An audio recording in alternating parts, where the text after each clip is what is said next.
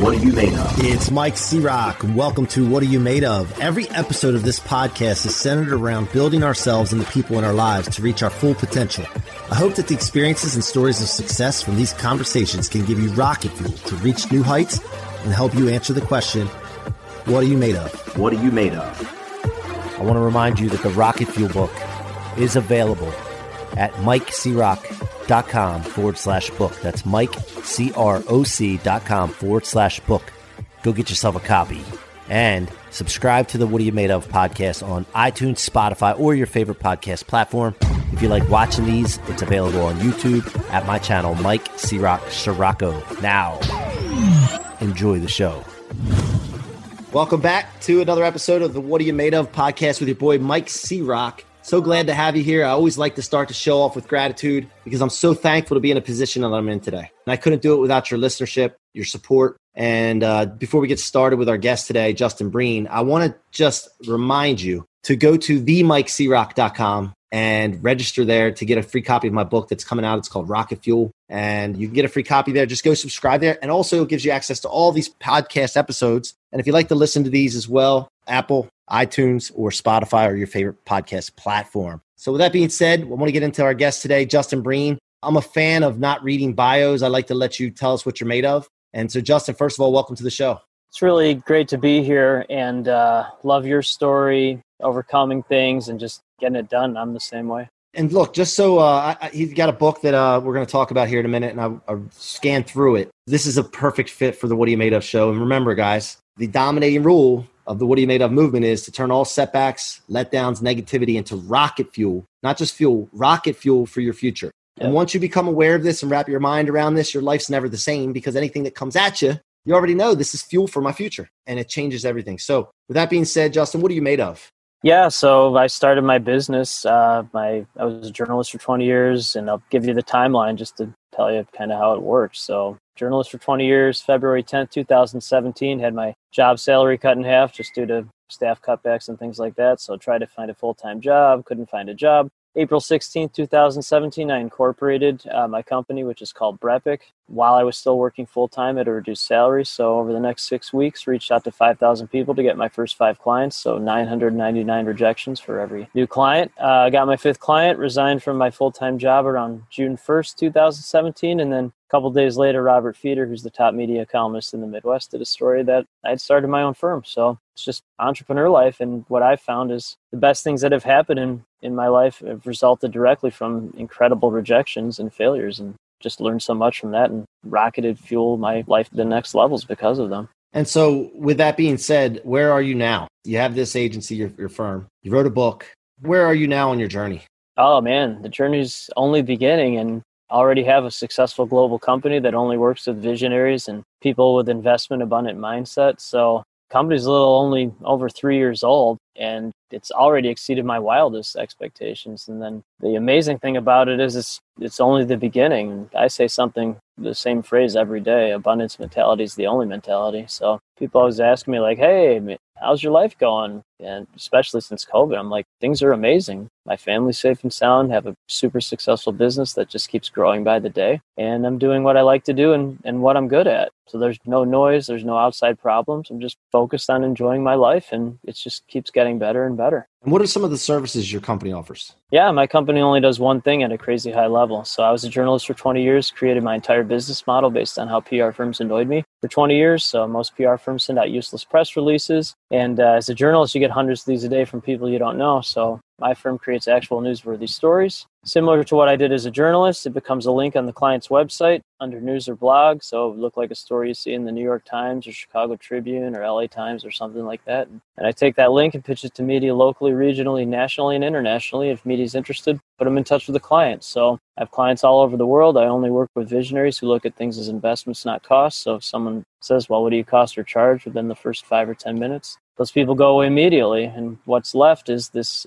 just giant incubator of geniuses around the world. And we're constantly introducing each other for mutual gain. And the byproduct is I'm constantly getting intros to companies around the world that want to hire my firm. It's very simple, very direct, and weeds out all nonsense. Now, how do you handle that when somebody does say, what's the cost? I say the people I work with ask, what does an investment with you look like? So I don't really get that question anymore because I used to when I first started. And that's one of the chapters in my book. Only work with people who look at things as investments, not costs. So what I found is people that ask, what do you cost or charge? They look at things in a transactional way. And that's the worst type of client because they're only thinking in things as a transaction as opposed to a real relationship. The people who are clients or partners or in my network, they ask, what does an investment with you look like? Because they're serious people who look at things as investments, not costs, but two, they want to have real relationships and partnerships with you. And so those people are amazing because they're great and they have the right mindset, but then they also introduce you to other people that think like that because usually they only hang out with other people like that. And then people that talk about cost, they're toxic because their mindsets, for me anyway, doesn't work. And then the people in their network, they usually think like that as well. So that if they did make a referral, it would be to someone who also has a cost scarcity mentality. So, a web of mess. That's what that would be. And those people go away from my life. So, again, most of my day is talking to people like you around the world and, thousands of them. And so 97% of the population, entrepreneurs right now, their cost, scarcity, whatever it is. And I won't work with any of those type of people. I'm only focused on the 3 to 5% of people that really get it. And people with those type of mentalities, they're one of two types of people. One, they're running some of the most successful businesses on earth and they're enjoying their lives. Or two, they're on their way to becoming a person like that. And so I'm so direct, it just weeds out everything that I don't want to deal with and only focuses on the people I do. And it's like a magnet, just attracts the right type of people. Yeah. Now I saw something in the book. I think it might've been one of the first few chapters that it talked about the fact that you view partnerships as investments. Yep. You only work with people to do that, but you also look at your customers or your clients as your partner. Am I right with that? Yeah. And I don't understand why people wouldn't look at things like that. So I partner with this amazing digital marketing firm. And essentially, like if their clients have PR needs or what my firm does, they refer them my way. And I refer a lot of people to them. And the CEO of the firm, great guy, he's like, yeah, we partnered with this PR firm before, and we always would send them really great things, and they would never send us anyone. I go, one, why were you partnering with them for so long? But two, minimum every single day, Monday through Friday, I send 10 really good life-changing intros on a global level, and then anecdotally, I get 3 or 4 good ones every day. So I haven't done any outbound sales in years because it's just warm intro after warm intro from the right people. Yeah, man. I mean, I've talked to my people in our mortgage company all the time about this. Stop looking at things transactional. The lifetime value of a real estate agent that sends you business or the client that comes to you, it just not only just their loans, but the referrals that they're going to come across with. And then the intrinsic value of that. It's just, it's crazy. And I'll be honest, I didn't always look at it that way. Of course, I didn't know. Me neither. I didn't know. So when I started my business, I didn't know what a W-9 was. I didn't know. I went to school for journalism, so I didn't know what an LLC stood for. I didn't know you had to pay taxes 4 times a year. So this is kind of what, at least in my evolution, and I've seen it from other people, it's like a 4-step kind of thing. 1, it's get to get. So reach out to 5,000 people to get 5 clients. Then it's get to give. You're still trying to get, but you're giving a little bit. Then it's give to get. We're giving out all these amazing intros and you get some back. I'm a little bit still at that point, but I'm more at you just give to give. You just give all these great intros and organically these things come back to you. But I'm give to give for only the right type of person. If someone doesn't mesh with my brain, it's just not a good, I know right away it's not a good fit. And it's like a magnet. So the right people magnetize very high level and then the wrong people repelled. Right. Now, this has only been 3 years now, right? That you started your business. So yeah, that's what I mean. So people are like, yeah, well, I mean, that's what my book's about. It's like each chapter is a lesson from, something I learned from some of the top entrepreneurs in the world and then how I implemented it in my company. So I'm like, and it's interesting you brought up, you tell your people about, relationship as opposed to transaction. So when I wrote it in my head, it was like, oh, this is designed for folks that want to start their businesses or they're just starting it or they're trying to get to the next level. And they're like, well, this is how I built a global company in 3 years where I do what I want and make as much money as I want. I only work with the types of people that I like to. But to your point, the really interesting surprise for this is that there are a lot of founders and CEOs buying the book for their employees, for them to take the lessons out of it to make them more entrepreneurial or intrapreneurial in this case, so they can develop real relationships with people as opposed to, like you said, looking at things in a transactional way. Yeah, I just think it's amazing 3 years that you've come this far already. I know. And Well, I great, think, great. and I really appreciate that, but I'm amazed too sometimes. But then also, like, again, the book, like, this is how I did it because of my directness, because I don't want to be everything for everyone. I want to be one super high level thing to a super high level type of brain. Doesn't matter what you do, it matters who you are. And so again, what I found, this is why I can sit in my backyard and make as much money as I want to and all that kind of stuff. Like, there's no gimmicks here. Like, this is what I did. And it talks about the highs and definitely the lows, about, like, people think entrepreneurship, a lot of people do anyway, think it's like all sunshine and rainbows. And, it's the hardest thing you'll ever do is start a business. And so, I mean, in my opinion, based on what I've experienced, like, it's most of the really successful entrepreneurs I know, and I'm guessing you talk to a lot of folks like this, especially in this format, but have either been bankrupt or they've been through depression or horrible tragedies as a child, or like ludicrously high anxiety or ADHD. And this is not the life for someone if you can't handle a lot of those things. Like, if you can't handle that, I would recommend not being an entrepreneur, because you just never know what's going to happen in this kind of thing, good and bad. But what I will say is, when you learn from those experiences and you go through the bottom and then you get through that, like, you get to this kind of place where I'm at, where it's like you're just really enjoying your life and your family and having a successful business, and you almost feel impenetrable in a good way. Yeah. Does that ever creep into your head though? So my kryptonite is complacency, being comfortable. Right. And so when you say that, something triggers in my mind, and I don't know if it's right or not. I'm just telling you and being transparent with you, that I start to think to myself, you know what I mean? That's just what goes through my head, because I feel like I need to be working. I need to be putting effort in. And the production part, even if it's coming, it may have come from work that I've done before. And later on down the road, if I stop now, it won't continue. That's just a psychological thing that goes through my mind. Again, I'm not saying it's right, but does that ever come up a little bit to you? Well, yeah, of course. And being an entrepreneur, you never really, I mean, again, based on my experience and then talking to other people, you never really feel 100% comfortable. There's always something that was my 6-year-old screaming in the background, if you can hear it. I love it. Mine I sent out to the pool, so.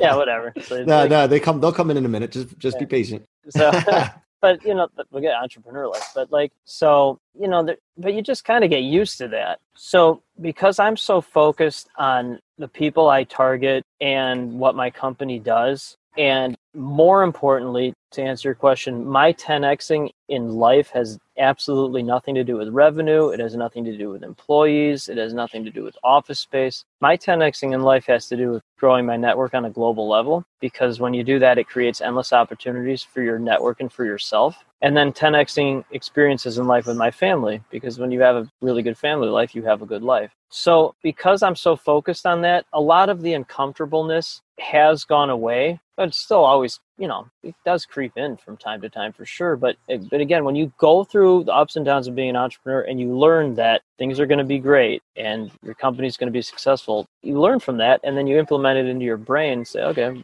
everything's fine. Yeah. Now let's peel back the layers a little bit. Let's go back to when you were a kid and you talked about reading articles and Sports Page and all that. Look, we had a couple papers, but I loved the USA Today sports section. I mean, that was a kid. It was in color. Yep. I always look forward to that. And then Sports Illustrated episodes, especially the one that came out in February.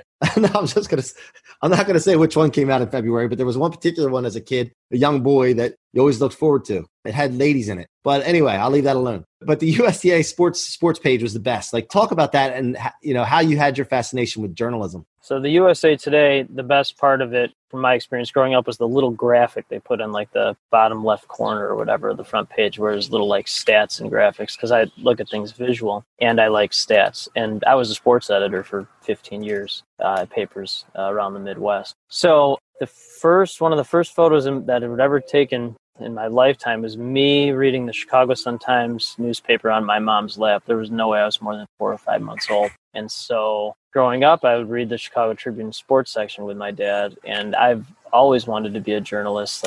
There's nothing else I've ever wanted to do. I'm very naturally curious. I like talking to the right types of people who are involved in I'm sure you get a lot of value of doing this podcast because you meet all these amazing people who have overcome a lot of things. So when I wrote stories as a journalist, that was pretty much the only types of stories I did. And that's what I do now for my firm. There's no difference other than there's a little bit of client information blended into it. So my natural curiosity combined with meeting and wanting to talk to the right people who are not ordinary, who are really up to game-changing things, it's perfect for being a journalist and what I do now. I wanted to take a quick break here to remind you that my book, Rocket Fuel, is available for sale now at MikeCroc.com/book.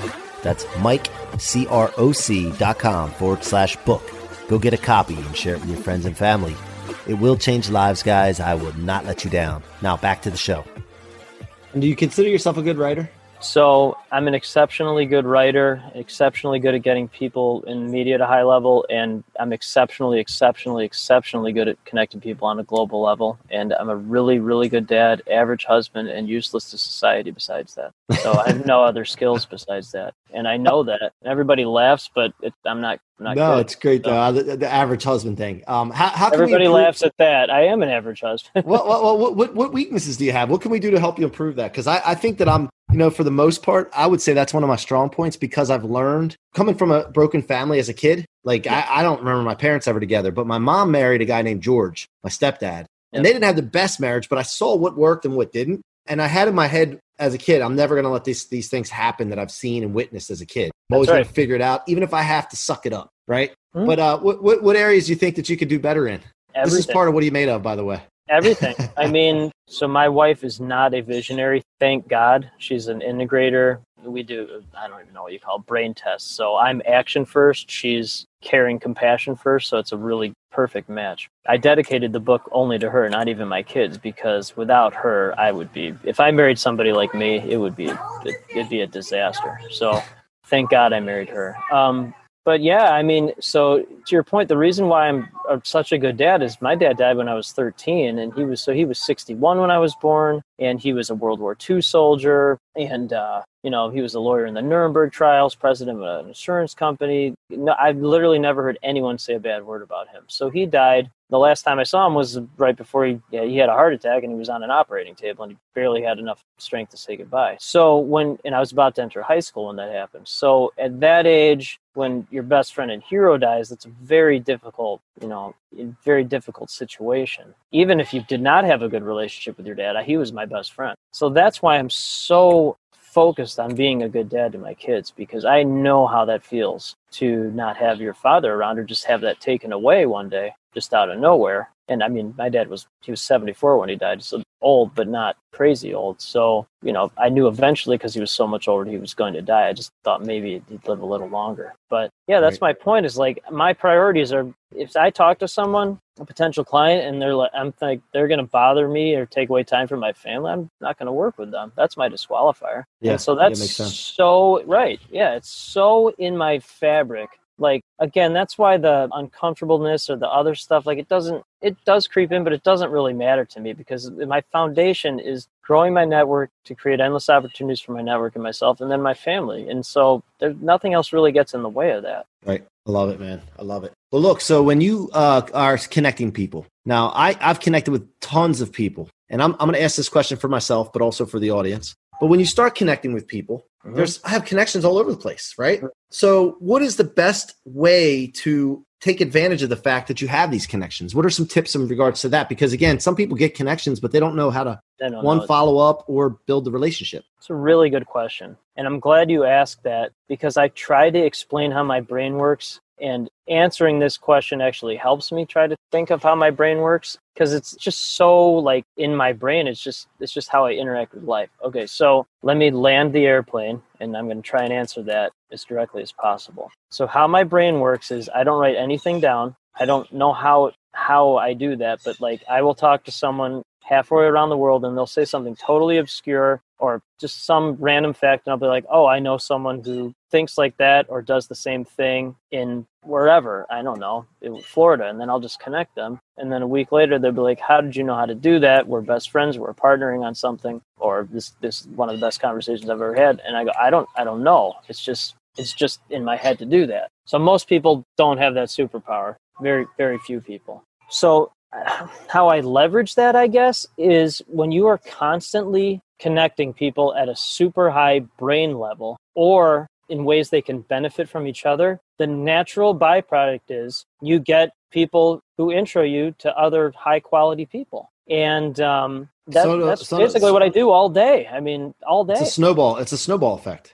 So that's what my company is. It's this incubator of geniuses around the world, and we're constantly introducing each other for mutual gain. And the byproduct, leverage, take advantage, whatever, how you ever want to phrase it, is I'm constantly getting intros to companies around the world that want to hire my firm, people that want to connect at a crazy high level to make other high level introductions. And so to your point, and that's why I'm so excited about this, because my 10Xing is growing my network on a global level, because there's literally no limit. I mean, 8 billion whatever the human population is, but like there's no limit in your lifetime to what types of connectivity you can achieve through that. And the result of that is there's no limit to the things that can happen because of that. So it's a snowball. It's a blob of goodness. I don't know. It's just whatever it is. It just never stops growing. And what about, to add to that, with the people that you are connecting, when you make a connection, what have you seen with the most successful people in how they leverage and utilize the connection? That's a really good question. So that's a high level, deep thinking. And I've learned from those types of people because I watch what they do. And then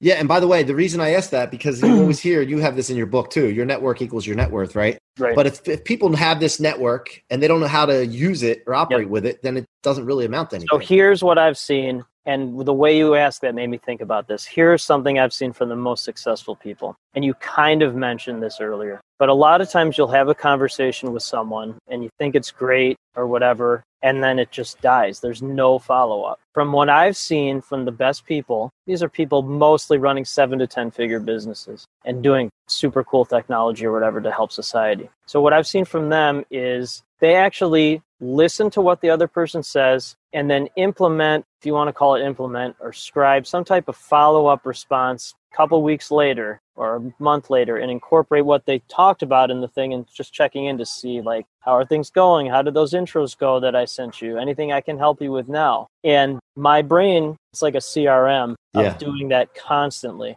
That's a pretty good way to describe it. That's awesome. I love it. My brain's its own CRM. Yeah. I don't have a CRM. I just have a brain that does this. And I can absorb so much information. And when the right people say the right thing, I just get squirreled away somewhere. Now, and where do you keep all your contacts though? Do you just social media or? So that's a good question too. Most of it's just in my head, but I have 40,000 plus followers on social media, and I use social media. Here's another thing that a lot of successful people do, and I do this as well. And I definitely consider myself successful in this type of thing.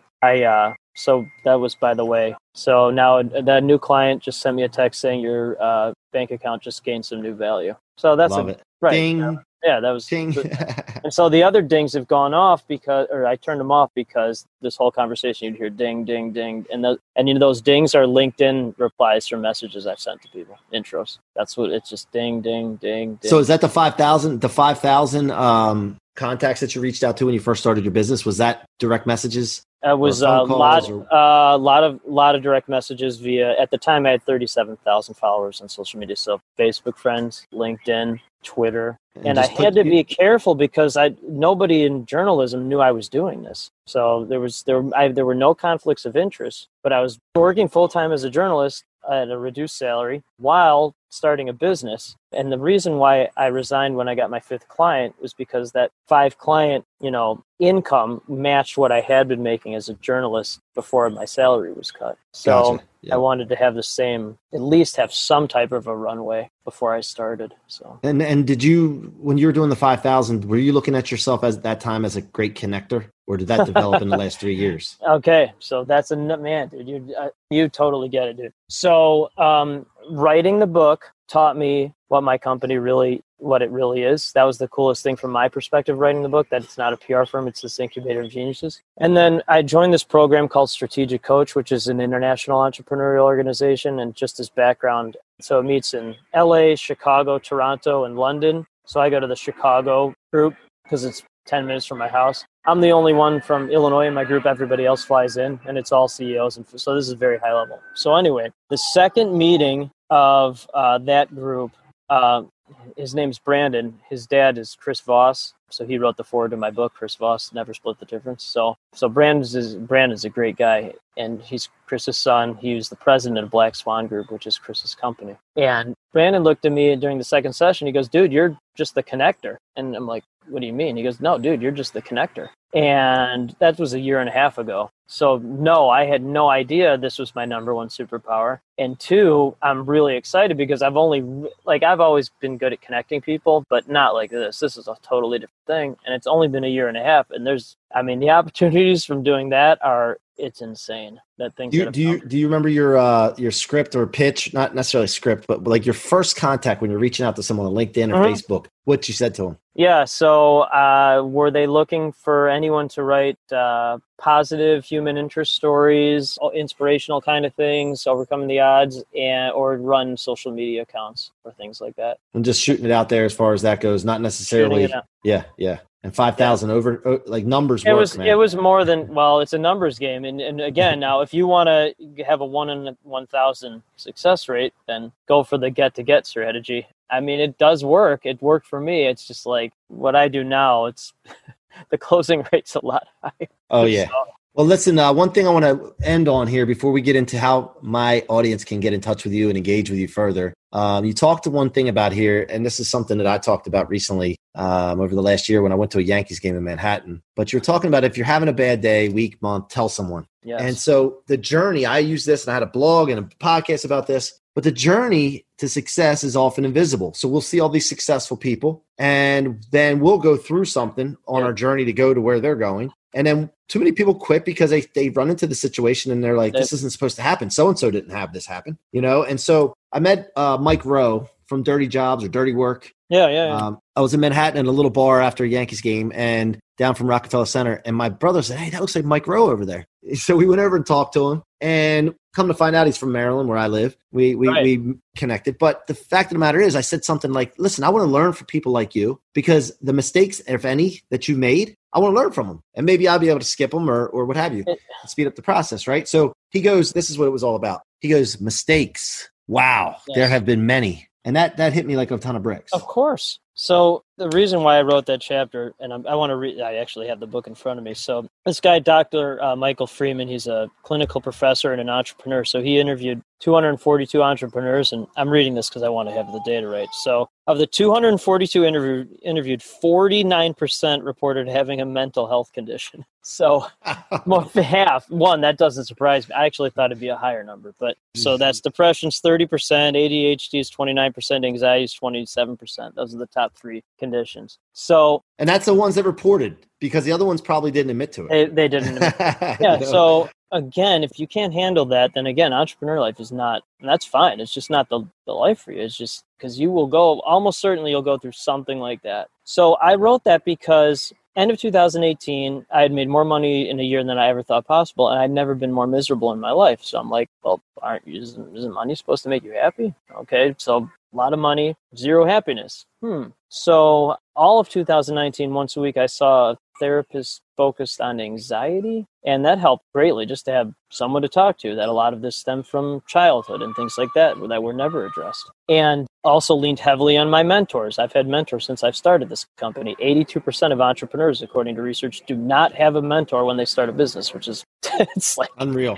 And it doesn't make sense, but people, they think they don't admit it, and they think they can just do it themselves, which again, I like being the dumbest person in the room. So, and vulnerability, right? And being vulnerable. Right. So that's why I wrote a main reason I wrote the book is to show this is not sunshine and rainbows all the time. In fact, you're going to go through, if you think corporate life is hard, I always laugh, like somebody complains about their job in corporate, which I do empathize with, but I'm like, dude, you have no idea what real stress. And in terms of the stress that I've been through so I'm in EO, which is entrepreneurs organization. I know entrepreneurs that have in 2 or 3 days, lost 90 to 100% of their business in 2 or 3 days. And, but again, because they have the right mentality, abundance, investment mentality, they didn't panic. They just pivoted and just started another business or something like that. So entrepreneur life. But, talking to a therapist, which I don't see her anymore because I use the tools that she helped me with to, learn from that and not have to do that anymore. And then I think even more importantly was talking to mentors who have been through the same thing. And especially one, Colin, great guy, man. He's like, yeah, every entrepreneur I know has been through exactly what you're going through. And the difference is, especially he was talking about himself, they've learned from it. They've learned how it makes them feel and that you will get through it. And that's what I've learned for sure. It's like, you just learn from it. And I've seen the business cycle now for 3+ years, how it works. And I know it will be great. I just have seen how that kind of flows now. Yeah. And so it works better, even though you think the anxiety, it's counterproductive, really. It doesn't really serve you as much as you think it does. So, but listen, Justin, I'm so glad that I got the opportunity through Greg Reed to connect with you. Shout out to Greg Reed for connecting us. He's the master. He is, man. And I look forward to seeing you at the Secret Knock whenever they can have it again and connecting with you and further. So, but how can my audience engage with you, Justin? Yeah, so I have the atypical outlier entrepreneur response to that. I have 22,000 followers on LinkedIn, and I use it as like a commercial for other people. So connect with me on LinkedIn. You can go to my website if you want, brepicllc.com. But yeah, find me on LinkedIn and happy to connect. All right, guys, and go check out the book. It's unreal, man. I mean, I looked through it already. It's very easy to read. Yeah. But it's phenomenal for if you're trying to start a business, if you have a business, if you want, your employees to read it and understand business. It's phenomenal. So, and where can they get a copy of the book? It's on Amazon, Barnes & Noble, Walmart, Target, Books A Million, anywhere. It's an international bestseller in 6 countries and #1 for entrepreneurship in the U.S. So Epic Business is what it's called there. Epic Business by Justin Breen. Yep. Justin, thanks for being on the show on the What Are You Made Of podcast. Guys, you've been listening to the What Are You Made Of podcast with your boy, Mike C-Rock. Please go subscribe on your favorite podcast platform or go to the website, themikecrock.com, and get a free copy of Rocket Fuel. Until next time, be great. I want to remind you that the Rocket Fuel book is available at my website, mikecrock.com/book. That's mikecroc.com/book. Go get yourself a copy. Thank you so much for your support and your listenership. It means the world to me. Thank you so much for tuning in to another episode of What Are You Made Of? Be sure to check my website out at themikecroc.com, themikecroc with no K.com, and let us know how we can help you or your business reach its full potential. Feel free to leave a review or follow me on social media, Facebook, Instagram, LinkedIn, and YouTube at Mike C-Rock Scirocco. Again, thank you for joining me and see you guys on the next episode.